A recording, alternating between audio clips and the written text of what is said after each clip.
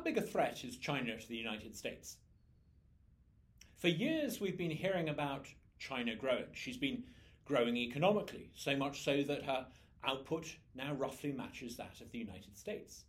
She's been growing militarily with over 1 million people under arms, carriers, and supposedly new hypersonic missiles. But most of all, China's been growing aggressive. It had been hoped that as China developed, she would become more like the West, that she would grow to become like America. Instead, it's clear that as she becomes stronger, she shows ever more animus towards the United States.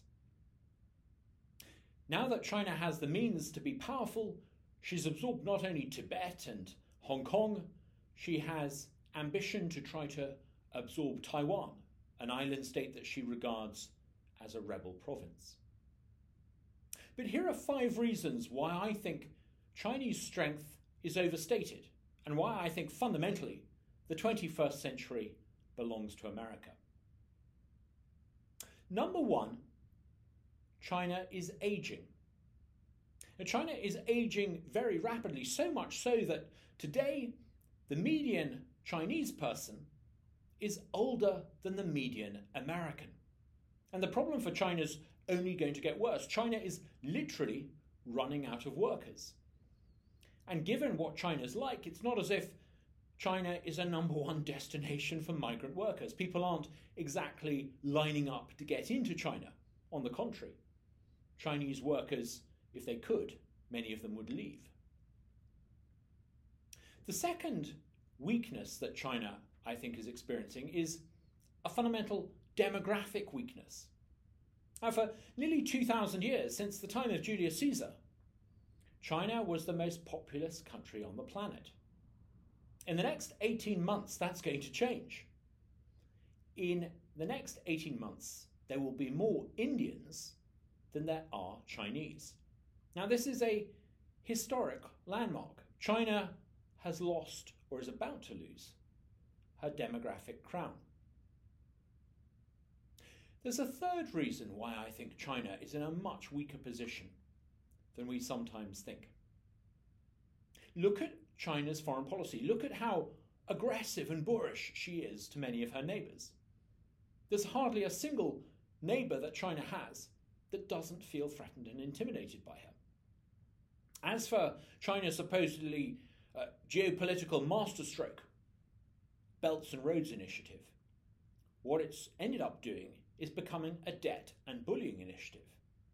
It's not really winning China many friends. Quite the opposite, in fact. In many parts of the world, China is actually experiencing a bit of a backlash. There's a fourth reason why I wouldn't bank on China. Quite literally, the size of the Chinese banking sector. Now, it's often said that the Chinese banking sector is massive. It's so massive, it's 300% of China's GDP. In relative terms, that makes the Chinese banking sector almost 3 times that of the United States. Another way of looking at it is that all of this economic growth in China, all the construction of all those new homes and all that movement of people and concrete and capital was done on the basis of debt. And it's created an enormous debt bubble. A generation or so ago, Japan experienced fierce economic growth. Japan exported and grew and prospered. But that too was done on the back of a debt bubble. And when that debt bubble blew up, Japan stagnated. I think, in a weird way, China is almost becoming economically Japanese. There's a fifth reason why I think China is in a weak position, and a position that's only actually going to get weaker. China prospered from the late 70s to the early 21st century because she had a leader, Deng Xiaoping, who liberalized, who opened up the economy, who decentralized, who removed regulation and autocratic arbitrary rules. And under Deng's experiment, China took off. But what we're seeing in China today is a return back to autocracy. Under President Xi, The Deng experiment, if you like, has been abandoned, and China is almost reverting back to what you might call a Ming tradition. Powerful, autocratic, arbitrary rulers with autocratic, arbitrary rules. And the consequences of this are being felt in China. China is beginning to lose her dynamism. She's beginning to slow down. Yes, the Chinese Communist Party poses a major threat to America. And yes, America needs to be prepared to deal with an aggressive, boorish China. But my money is on America, provided America can remain true to the things that have made America great. A federalist system that shares power between a federal government and 50 state governments.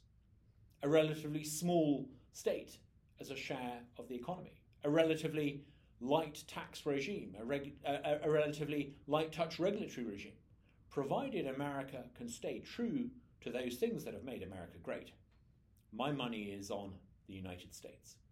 China is going to pose a threat, but I think the real geopolitical challenge from China is going to be when her weaknesses, her credit bubble bursting, her demographic weaknesses, and the paranoia of a leadership in China that's unable to actually fulfill their imperial ambition.